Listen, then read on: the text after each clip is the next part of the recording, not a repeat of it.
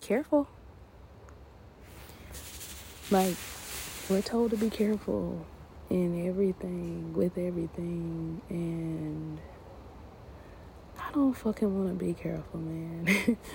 Like, I want to be recklessly in love.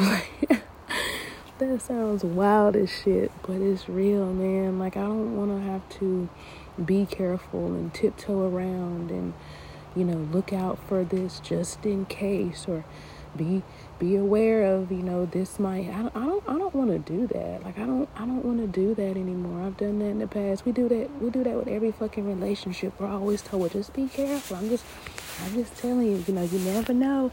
And it's like, whenever it's almost like when you put those negative vibes out there, you're gonna get negative back. And I don't want that this time around. This time around, I just want to have everything I give, everything I transfer. I want to receive that in return.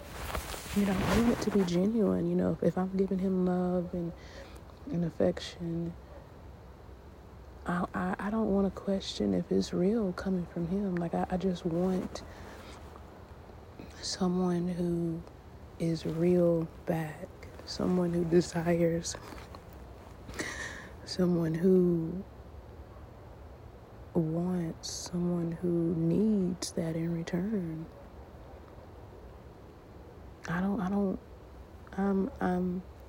I'm attracting exactly what I am, who I am becoming. And it's a beautiful process. It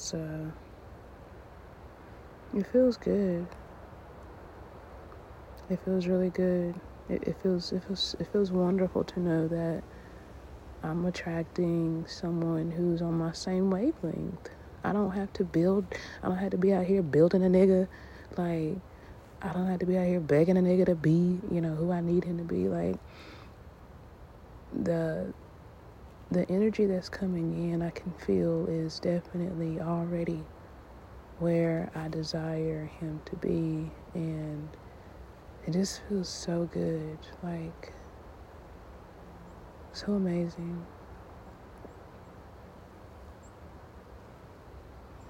Thank y'all for tuning in to Celeste Unsolicited.